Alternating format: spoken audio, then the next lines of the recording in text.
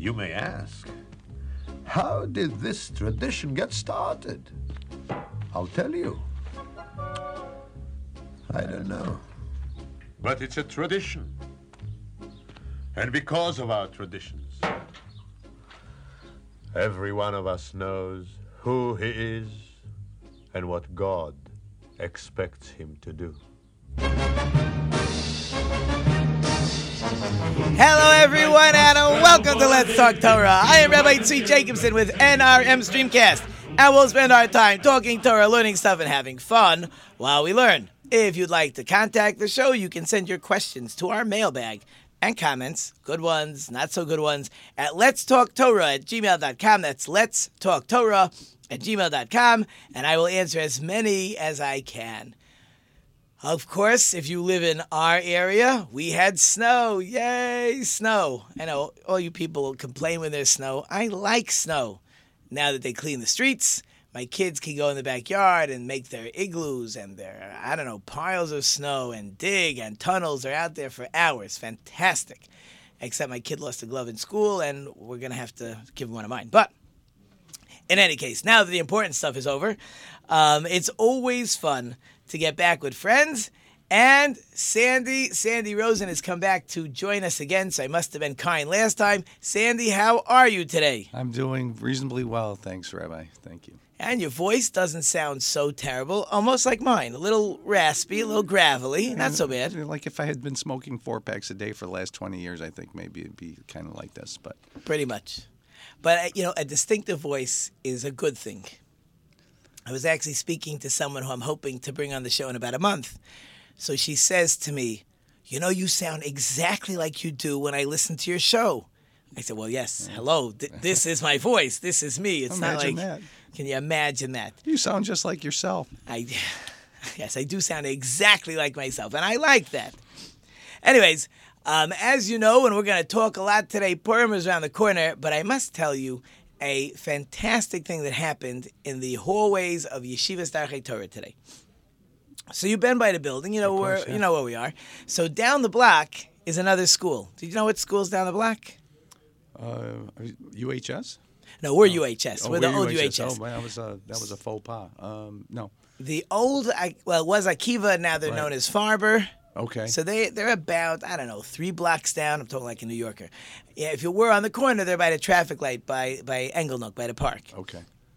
So I don't know who started this, but for years already, the high school boys from then Akiva, now Farber, they come marching in and they dance with us. Now remember, they're big kids, like really big kids. They're all bigger than me.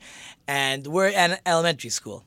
So they come in singing Purim songs, and we march all the kids into the gym, and we dance 5-10 minutes. Such a good time. Sounds great. It is fantastic. Now they really are supposed to come yesterday, because they want to come on Rosh Chodesh in the beginning of the month of Adar. When Adar comes, we're all happy. We're getting ready for Purim.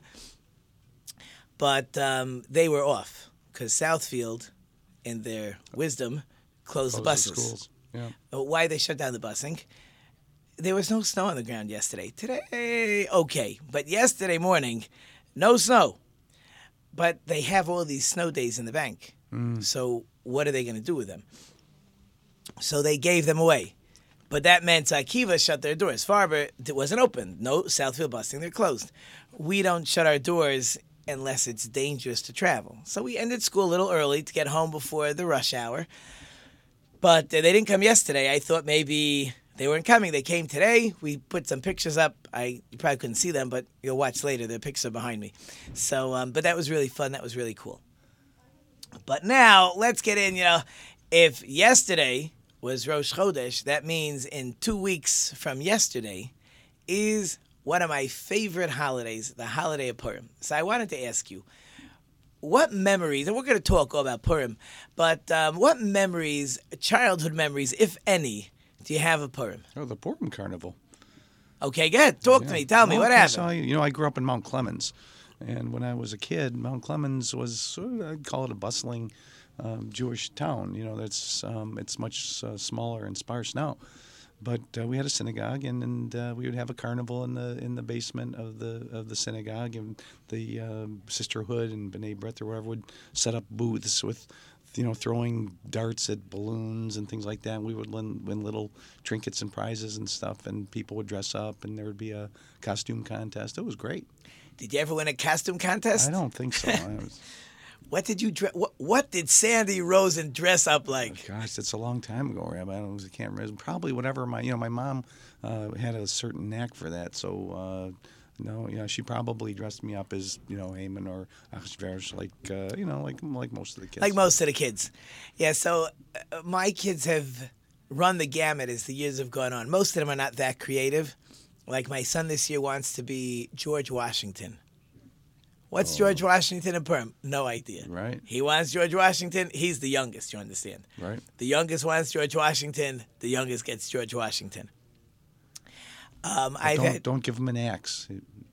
Actually, believe it or not, one part of the prop that he made himself. He got clay recently, and he's walking around with his clay axe. Okay. So, yeah, and he keeps asking me, is it true? Is it not true? Did he chop down cherry trees? I said, hello, you needed wood in those days. Everybody probably chopped down cherry trees. So I wasn't sure. But, the girls want to be pretty, or they want to be Vashti or Esther. My daughter wanted to be a Hasidic lady one year. So we came up with a costume for her. And one year my son wanted to be Mordechai. So he decided that Mordechai wore a brown robe. Okay. And this was very important to him. I said, how do you know he wore a brown robe?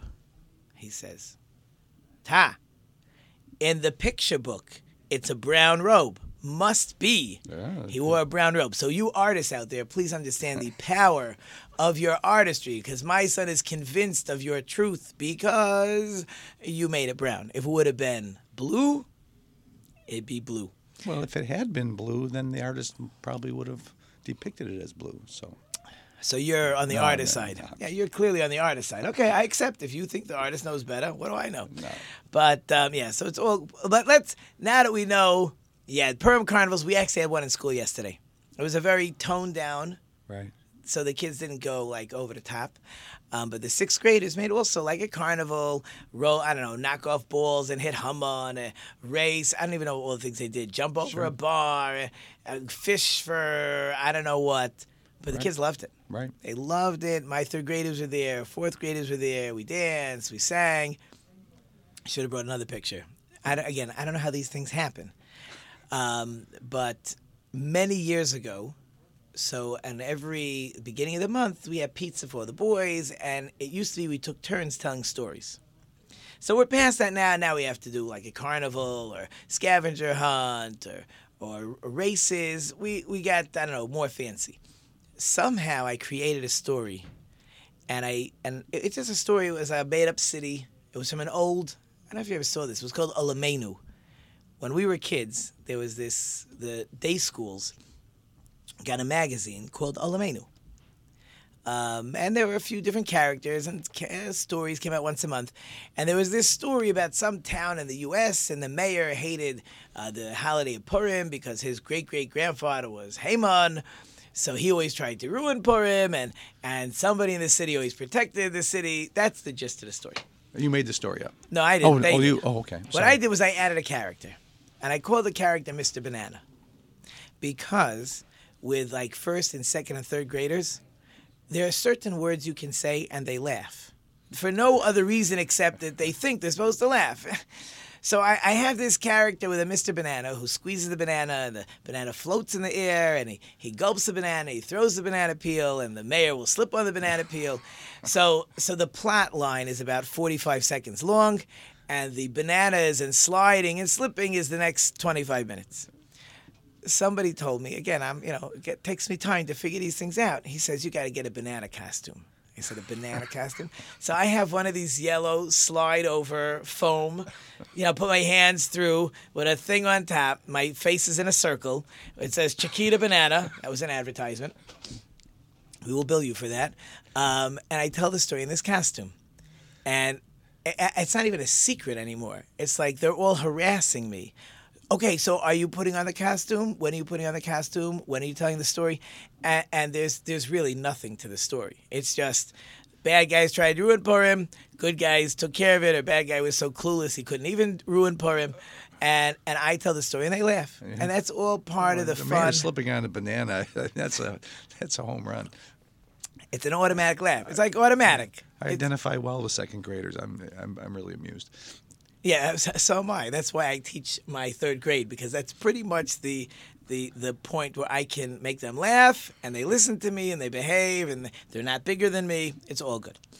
Okay, with all this fun talk about Purim, let's get a little bit into the meat and potatoes. Hey, before we move on, I Yes. forgot you asked me what I remembered about Purim, and I talked all about the fun stuff, but I didn't mention the Megillah reading. Okay. And we had these little metal Gregors with the little plastic gear Yes. inside, and we would. And they didn't sing work them so around. good. You had to have a good wrist. Yeah, well, there was like a tab on the back that was bent in, and if it was in a good position, they worked pretty well. And that was another thing that we pretty well look forward to. And they had, at our synagogue, they had. I suppose every synagogue has its mechanism for getting people quiet down so they continue the reading. And they somebody took a head like the thing you would put a wig on or something, I forget what you call it, and they painted it up to be Haman. And when the Haman's name was read, they would hold it up, and all the kids could make the noise. But when they put the head down, everybody had to be quiet. That is cool, because where I go, there's always some character that as soon as everybody's finished, he starts. Could be a she also, but usually a he. Usually somebody older. And the problem is that you're really not allowed to talk when they're reading the Megillah. So how do you stop the guy? Right. You can't yell at him. And it's usually like, oh, whatever. There's actually, which I'm not so happy about, in Detroit, they do something where they only make noise by the first 5 Hamans and maybe the last 5. Because there's like 50 of them or 54 or something. I don't remember the number. So you could be there for an extra 45 minutes, but that's the whole fun. My kids are sitting there. They're not following along. They pretend to follow along. They just want to know when's Haman. And they have more, I don't know, tchotchkes to swing and make noise and bang and guns and shoot and who knows what. Right. I say you can do whatever you want. Just stop when it sounds like they're stopping, and don't bother me to fix your toy. Just do that for me. 2 simple rules. Very, very simple. Because I bang my feet a little bit. I'm so busy trying to concentrate on the story that my kids make the noise for me. Right. Yeah, but that's okay. I am glad you have those 2 childhood memories. But what do you do as an adult? Well, I don't know if it's a proper subject matter, but what is it? Drink until you can't tell the difference between. So you're very careful about that law. Yeah, well, not very careful, because there's always the next morning disease that you have to pay back. And, So and you drink a then lot there's of water. Yeah, drink. Oh, yeah. Drink a lot of water. Okay, Wake that's up, take an expert aspirin. advice, I suppose. Yes. Okay. Well, a little experience. My once a year getting a little tipsy, and my wife says you didn't really drink that much. And I said, a bottle for me is about all I can handle. But a bottle of what? Yeah. Oh, no. The feast. I as an adult, I've been to some really nice Purim feasts. They need you closer to the mic, They need the mic closer to you. I'm not Okay. sure which one matters. Well, I'll do a little bit of both. Cool. So I'm not sure if you heard what I said, but I heard I enjoy everything. the feasts. And I've got some friends who put together a lot of good food and some nice drink and read the Megillah and people come people come knocking on the door for tzedakah, and it's a lovely time. Oh, cool. So let's take it slow. Maybe we'll do the story in the next segment. Our next show, we'll figure it out how our day is going to take us. But there's actually 4 basic mitzvos, commands. They happen to all be rabbinic because obviously the story of the Megillah, the story of Esther and Mordechai and Achashverosh and Haman takes place. Do you know when it takes place?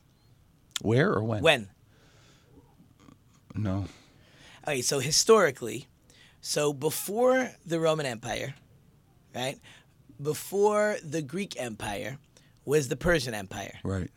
So if the Roman Empire is about 2,000 years ago, and that Greek Empire lasted its couple hundred years. So before that, so you figure in the 2,500 range, approximately between the first and second temple, is when the story of Purim takes place. But that's during the Persian Empire. Okay, got it. So now historically we got a slot for it. So okay, so now we know when Purim took place. So there's 4 basic commands. So I know I told you that. I told you that because obviously the Torah. I say obviously the Torah we received 3,300 years ago. So you got a good 800 year separation. So the Megillah is not technically a command from God to Moses. Okay. However, the Megillah is one of the 24 books that Of the compromise the Tanakh. It's Right. the written law. So the rabbis created 4 laws, 4 commands on the celebration of the holiday. So we talked about 2 of them. We'll get a little more into it. The first one is reading the story. Right. We read the story because we want to know that, like it's happened numerous times in history, they wanted to destroy us, and God said it's not happening. And how it didn't happen is the miracle of the entire story, which we'll get into. So it is important that everybody come and hear the story of the Megillah. That's called Pirsumei Nisa. We want, I say the world, we want the Jewish world to know how God saved us. What was the story? What happened? Perhaps what did we do wrong? What did we do right? And how God saved us. That's the story. That's the first command. That's not the story. That's the first command. So the first command is we read the Megillah actually at night and then again the next morning. Some people, you got to read out of a scroll. That's Right. the better way to read it. It's nicer to read it when there's a big crowd. First of all, it's more fun. But even forget about the fun part. It's Spreading the message. yeah, more, the message just gets out better when you're in a crowd. Right. But sometimes for my wife, I read it at home. I have a scroll at home. Well, it's portable, so it comes with me to synagogue. Do you and then chant it? I do. Yeah, okay. I do. I love it. I've been practicing. It takes me a long time to prepare. A long time. And doesn't it have its own set of tropes, or the Yes. tropes are unique to the Megillah? Vayehi b'mei Achashverosh, hu Achashverosh. Yeah, I love that song. I love it. Yeah. And they joke there's a few sad parts in the middle because there's sad things happening to us. So the joke is that people like me enjoy the sad tune. And the really sad part is I actually do enjoy the sad tune. I get a kick out of how the sad tune You goes. enjoy the music. Yeah, it's just that somber sound. I Right, like it. right. Whether good or not good, I just understand, like it. yeah. It's supposed to be sad, but Yeah. I like it. Yeah. Nothing wrong with liking a sad song. Right. So, but here's an interesting thought before we get into the whole story of it. But again, we basically know the story. And again, we'll expound on it. But Haman wants to destroy the Jewish people. Mordechai tells Esther to go tell the king we got to get rid of Haman. Mordechai is told let the people fast for 3 days. They're gonna fast for 3 days. Esther's gonna go to the king.